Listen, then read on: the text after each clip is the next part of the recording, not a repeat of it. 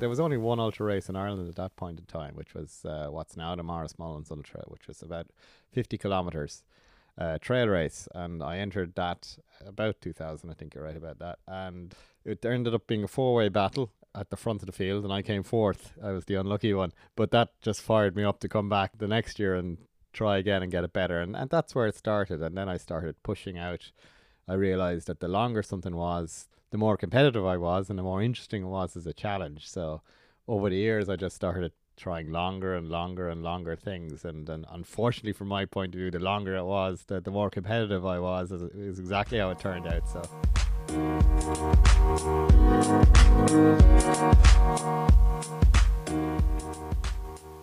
Hello and welcome to No Finish Line podcast featuring athlete interviews and discussion on running, training, travelling and adventure. I'm your host John O'Regan, and in this episode I'm joined by Ian Keith.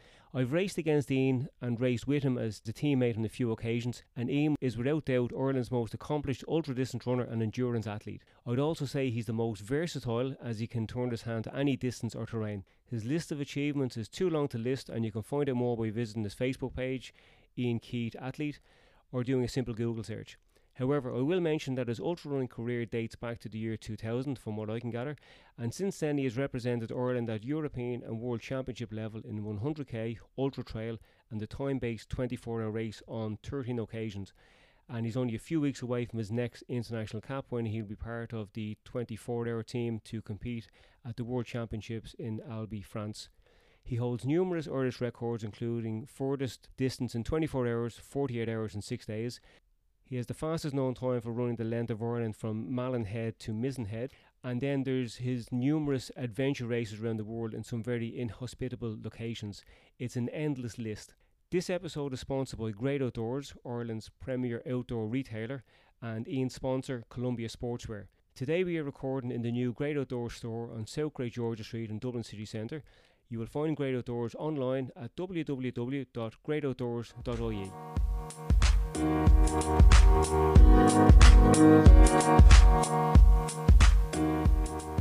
Not bad. I just have to correct you on one thing. Tony Mang is the 48-hour record holder. I've only got the road record. Tony's got the overall. Correction noted. Thank you. Ian, thanks for agreeing to take part in this podcast. Now, I don't want this being another podcast that's just talking about your races.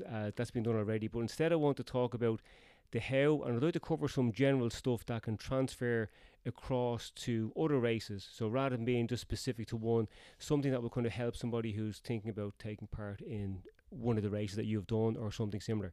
So as mentioned in the intro, I can trace back your ultra running career to the year 2000. Why did you start doing what you do, and what actually got you to continue along this path? Well, I was a hill walker before I was a runner, and the way I put it is I fell in with a bad crowd, and that bad crowd were doing the Dublin City Marathon in 1998, I think it was, and I just said, sure, I'll join in. And it was during the training for that I discovered I could actually run quite well, and I adjusted my targets a bit and decided to go for a 3-hour marathon and got it.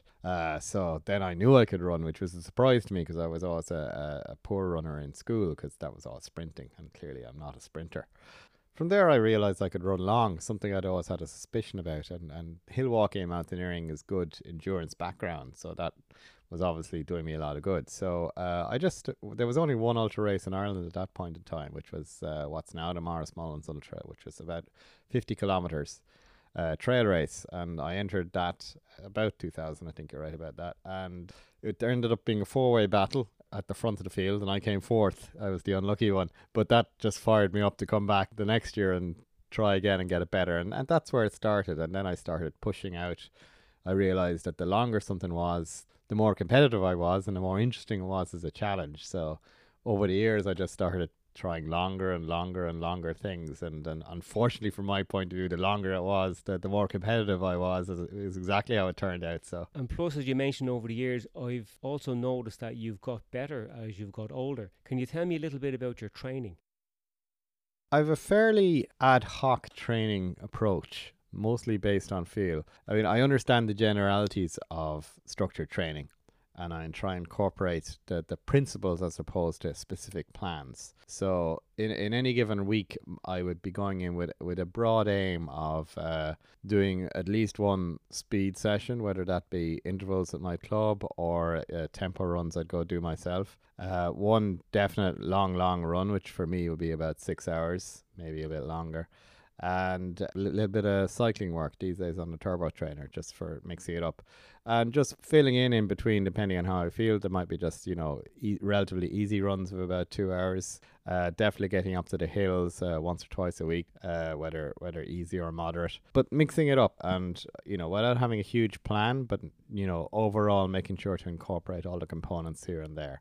And obviously I'll adjust a little bit here and there depending what the next race is. So if the next race is a 24-hour road race, I'll put more emphasis on running on the roads, that kind of thing. Talking about racing, there's a phrase that's used by running coaches that says you don't race in training. But from what I can gather, you seem to be a prolific racer, and I'd say that you race for training, because you always seem to be popping up on race results. So would you agree with that? Well, I definitely think that any race you do has a huge training benefit. So I never discount the training race of any race I take part in. So like that last weekend just gone, I took part in a race, which is a race in its own right, but now in my head, that's good training for the 24-hour race, which is coming up. So I always make sure mentally to make that conversion in my head. Even if it was the biggest race of the year, it'll still be a training race for the next one. Also, I do think there's an art to racing, and there's definite benefit to doing as much race as you can just to get used to racing and that competitive aspect. So a lot of people can, get nervous about it or whatever. And, you can get more relaxed and comfortable by just doing more of anything. So I definitely like to, I delve into the Irish Mountain Running Association races. I did about 10 or 12 of them this year just to get used to racing and sort of counted that as speed work for the week, Yeah, that makes perfect sense, because you do need to get used to that feeling of being on the start line, waiting on something to begin, and then the variety of paces and that around you. Yeah, absolutely, and learning how to react. And, there is a lot to that, not being nervous in the start line. And I know you and some others of my teammates have commented how relaxed I can look on the start line of the World Championships, and I think it's one of the reasons why. I think in a race environment, there's a tendency to lose control and get caught up in the race. Absolutely. But what I've noticed from you in the 24-hour racing is that you just sit there, you just do your own thing, and you let the race unfold around you. I don't think you overtake people. I think that they end up falling back and they, as such, undertaking you. It can be a mix of both, but yeah, I certainly know when not to race and when to hold in my own world, and when to start making that mental switch to not just pacing but actually racing. Now, a lot of your races are off-road, on trail or in the mountains, much higher than we have access to here in Ireland. How do you prepare to excel in these conditions? Because you don't go over to just take part. Like, you always feature at the pointy end. Either you're winning it or you're up there on the podium. And these days it can be the age group podium, but I'll take whatever podium I can get. Yeah, it's obviously an interesting difficulty you have in Ireland. We don't have any Alps. The highest mountain here is 1,000 meters. In my local training, it's 300 or 400 meters. So the way I look at it is the best I can do, even on the long runs, is to be doing hill repeats, and that in itself is useful training. So I do the best I can. There's not, you're always at a bit of a disadvantage to people who are in alpine countries and have big mountains. But you just have to accept that and know that you'll have a slight disadvantage there, but just deal with it and carry on and do your best anyway.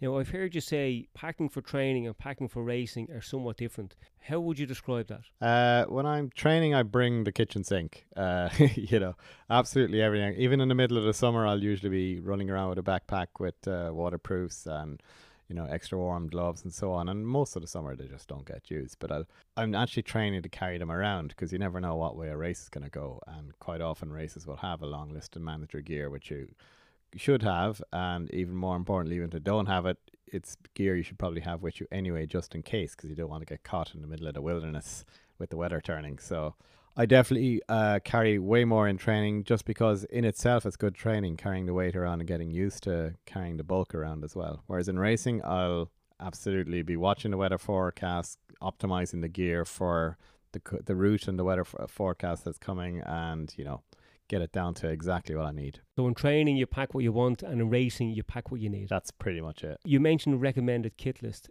Apart from the recommended kit list, is there something that you would consider an essential to you? Something that if you were trying to keep things as stripped as possible, you bring the recommended, but then there's something that you'd seldom do without? It depends on the race. I mean, obviously, it definitely for the road races, there's very little because generally there's no recommended list, and you just bring exactly what you want. But for mountain races, it would depend where you are. The one thing I would generally always make sure is to have a really good waterproof jacket, even no matter what the circumstances are. A good lightweight one. It's because if things start to go wrong, that's the first line of defense. So that's usually the main thing for me. Well, as you mentioned that, there's a bit of advice you gave me many years ago about being in the mountains, about being cold, that when you get cold, it's very hard to heat up. If you're warm, it's very easy to just lose a bit of that extra heat. Absolutely. Now, help me select a backpack. What would you look for? It can be quite a personal thing. One thing I look for is to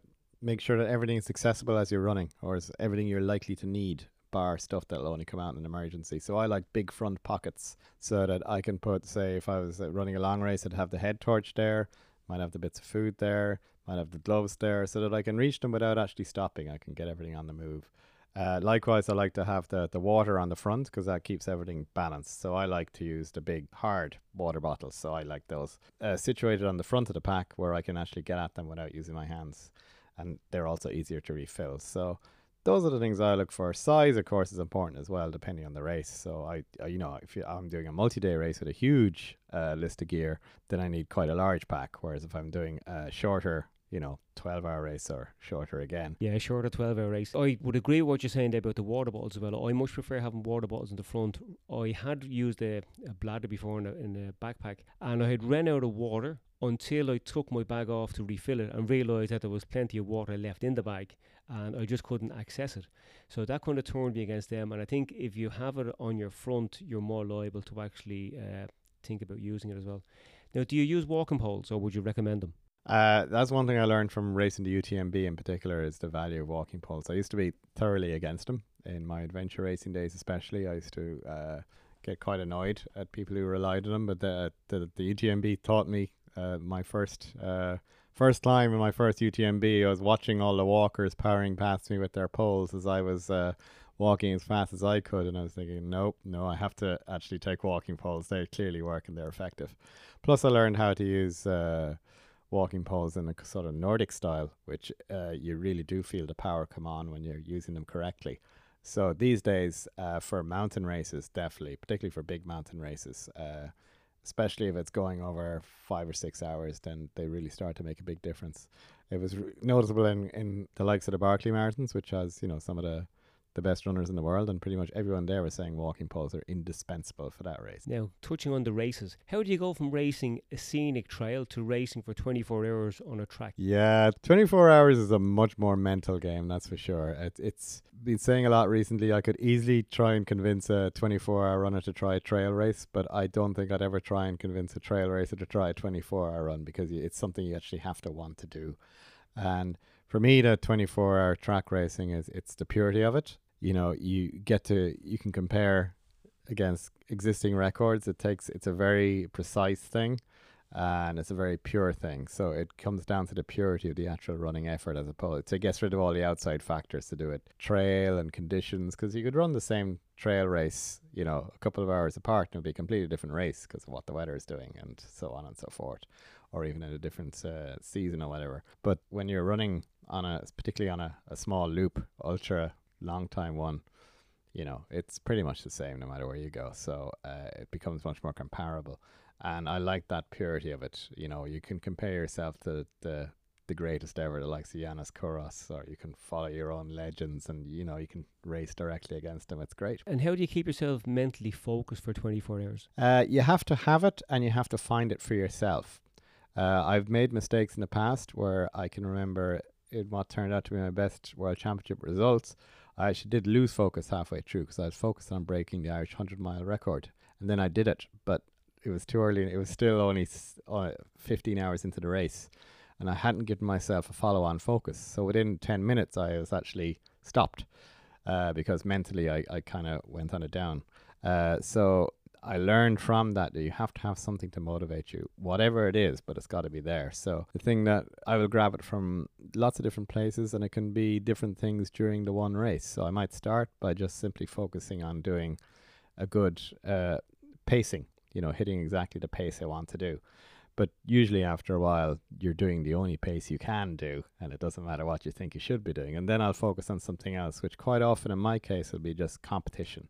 So, where am I? What's my position? Who's in front? Who's behind? How do I stay in front of the people behind me? How do I catch the guys in front? Just working all through that. So you always have targets within the main target? Absolutely. Now, what about sleep deprivation? How do you deal with that? Sleep deprivation is probably my most hated thing in ultra running. Dealing with it, I basically try and not do it. And I've been learning over the years how to manage my downtime so as to make it less likely I'll get thoroughly sleep deprived. Now, on a flat race, doing a 6-day race in loops, that's relatively easy because you're only ever a maximum mile away from where you can rest, so you could just do that completely on feel. But if you're up in the mountains in bad weather, you really have to think ahead and know when it's safe to take a sleep, because particularly in harsher weather conditions, it's actually far too dangerous quite often to actually sleep if the weather is pretty bad. So you just need to go on. So you have to anticipate in advance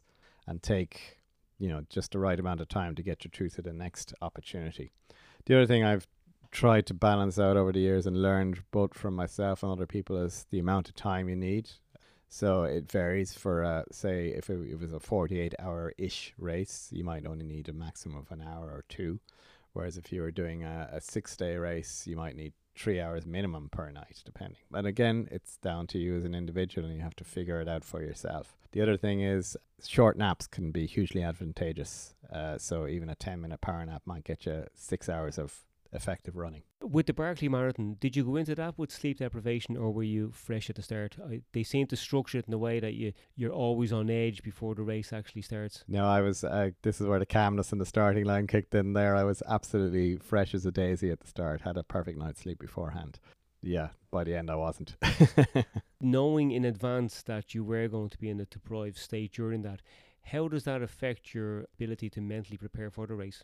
Doesn't really affect it. You just know it's going to be a factor, and you just accept it. You just accept it. Exactly. It's part of the fun. It's part of the game. And I suppose when you do the non-stop as opposed to stage races, that's part of the game, and it's part of the racing as well. So it becomes a tactic and a strategy how you organize that, and something that you're going to be using as a competitive aspect, not just something to be dealt with, but something you can use as a racing weapon, if you like. Now I'm going to give you one race for next year, and you choose it from the list that you've already done. What's it going to be? Basically, what's your favourite race? I'd have to say my favourite race, the best race experience I've ever had, was the Barkley Marathons. No doubt about it. Right, so if you're doing that again next year, how are you going to prepare yourself for that? Oh, boy. For the Barkley, the main thing I would have to do is lots and lots of hill work, because it's such an incredibly hilly race. It's, everyone goes into it, I think, complacent, thinking they've some shot at it, but you come out of it realizing that it's just absolutely kicked you big time. And in my case, what really kicked me was the sheer up, down, the relentless climbing, even though the hills aren't massive in the sense that they're 1,000 meters or so, but they're just steep and relentless. Do you know what elevation you covered during that, or how much ascent descent? I have no idea whatsoever, and I don't think anyone would. That's the thing about it. So it's really, really hard then to prepare for that when you don't know what you're preparing for. Well, all I can look at it from my point of view is the hardest climbing ascending I've ever done in a race, and I've done some pretty intense ones, like the UTMB seems pretty moderate in comparison. Even the Tour de Gaunt, which is probably the climbiest race apart from Barkley I've done, that looks actually relatively straightforward in comparison, because you do get more relaxed sections, but with the Barkley, you really don't get to relax at all. Could you make a comparison with any kind of an incline that we'd experience here in Ireland? Oh, I know that recently going up the side of Sugarloaf in an Immer race, where the entire field basically ended up almost crawling to a halt. That's a pretty similar experience, except that's just for a minute or two as opposed to, non-stop. Yeah, okay, I could imagine that. Now, training-wise, you said apart from the hills, what else would you do in prep for that race? Funny enough, that's where cycling kicks in a bit more, because I find that cycling is really good preparation for hill climbing. So I do a lot of work on the turbo trainer or on the anything at all, just as long as it's hard work cycling, whether it be on the roads or whether it be on the mountain bike, pardon me.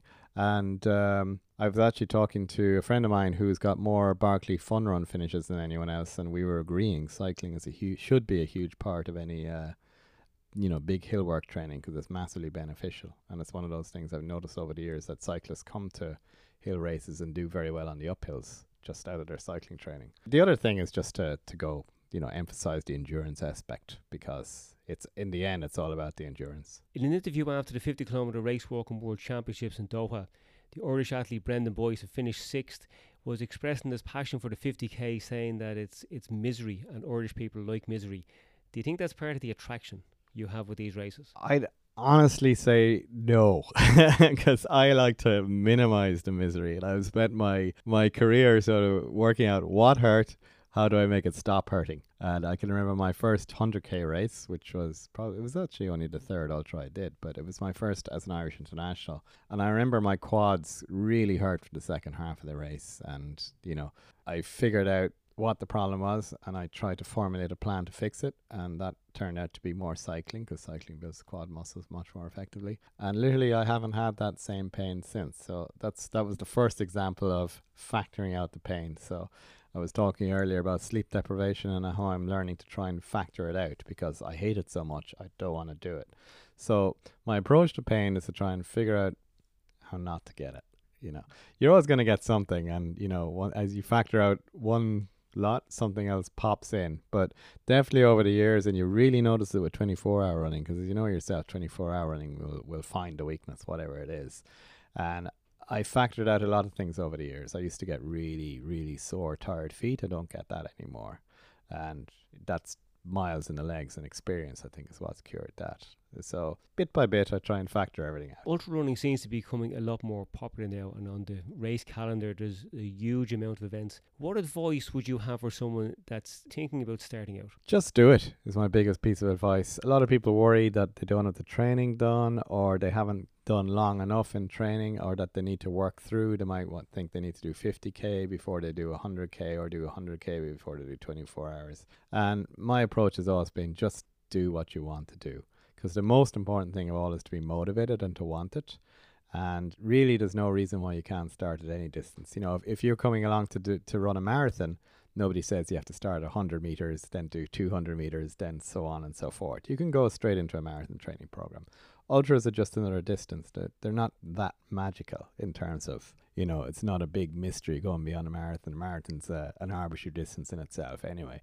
So just take that approach. Just, if you want to do it, go do it. Pick a race you'd actually love to do, and embrace it and go for it. And learn by doing. Learn by doing. Any race I do, the first one I always sort of write off mentally in my head is the learning experience. You don't really get to race until you have that first one down as an experience. I think that part of the problem is that if you go researching a lot of races, or reading interviews and that, you find that some people make the races out to just be so tough that they're almost impossible to do. The Marathon des Sables has been a perfect example. Yeah. The toughest foot race in the world, which it's not the toughest foot race in the world. Not by a long shot. No, not by a long shot. But I think the wrong picture is painted, and that kind of intimidates people, so to the point where they're really afraid to take part in it. When I did that back in 2001 or 2, I was kind of thinking to myself, is this it? It was not what I was expecting, and only for I wanted to do it so much. If I believed what I was reading, I wouldn't have gone over and doing it. So I think, like what you're saying there, if you want to try one of these events, or if you're interested in doing it, just get out and do it. Absolutely. I had a is this it experience in the Spartathlon, another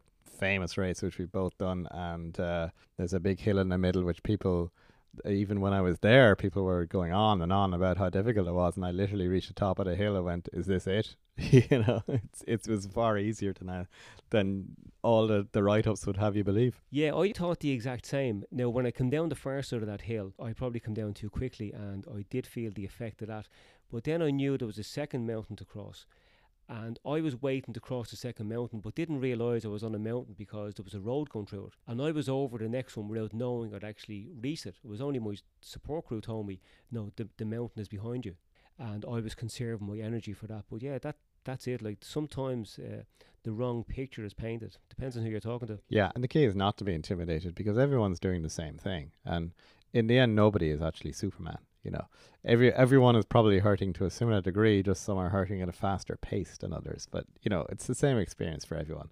And there is definitely a tendency to over dramatize how hard everything is. You know, because you know, in the end, any race is hard. I've often heard right up until this week, listening to Doha, that the 800 meters is as hard as it gets, and I've heard ultra runners say that. I was looking at a big discussion among some of the top American ultra runners, and quite a few of them were agreeing that 800 meters was the hardest thing. Yeah, I've heard it also, and I ran a few 10k races that I found particularly tough, and I've no rush to go back and try and get a 10k PB again. Likewise, yeah. Actually, last Friday, I think it was, I was doing an easy 8 kilometer run locally, and I reckon that I hit the wall during that. Like, I just felt my head was going, and I was only going at an easy pace, but that's down to what preceded it with not fueling right and whatever. But yeah, I felt the effect during an easy run. So it's all down to, I suppose, your preparation and your training and how you approach something. Absolutely. And similarly, likewise, you know, the hardest runs I do in training are probably my speed work because, you know, for me, it's quite natural to go out running for 6 hours. I can quite enjoy that, you know, and that would intimidate a lot of people. Oh, you did a 6 hour run at the weekend. How do you manage to go that far? And it's actually just, you get used to and you do it. But even being used to and doing speed work, I still find that harder to mentally get myself going, and that it takes about a minute or two for me to kick into the real enjoying the speed work, where it takes me no time to kick into enjoying the longer stuff. And just as you mentioned the speed work, I think that's very important for somebody doing ultra distance, because if you can suffer that bit in training, it makes the pace you're doing, your ultra distance pace, a lot more manageable, a lot more comfortable. Yes, absolutely. And similarly, you know, people understand the concept that if you run longer than your race distance, then you know you can run the distance. That's the flip side of that. If you can run faster than your race speed, then you can know you can run that speed. You know, so it's definitely a similar. A method I use when training for the ultras is, with a marathon, you do your long run slower than your marathon pace. But me, when I'm training for an ultra, I do most of the long runs faster than the ultra pace, depending on the distance, of course. Is there anything else you want to add to the chat? Yeah, there's probably about 4 hours worth of chat. Yeah, well, there probably is, but we'll keep it easy. Yeah, we don't want to be boring people either. Absolutely. Is there a piece of kit that you would kind of say is something that you would be your favourite, something you bring everywhere with you? It's definitely my OutDry Extreme jacket. That comes with me absolutely everywhere. And at this stage I have a few of them, but I have a nice new one now, which is I'm absolutely loving. And they're bringing out they have lighter versions of the jacket now, which just makes it a no-brainer to bring it pretty much everywhere all the time. Yeah, I've actually started using that myself based on your own recommendation, and yeah, I'd have to agree with you there. Great piece of kit. Okay, Ian, we'll leave it at that, and I'll no doubt be talking to you before next race. I certainly hope so. Thanks for your time, and we'll get you back to maybe talk a bit more specific about a particular event at a later date. Oh, it'll be my pleasure. The one thing I can do, I can run for Ireland, but I can also talk for Ireland when the need arises. Okay, Ian Keith, thank you very much.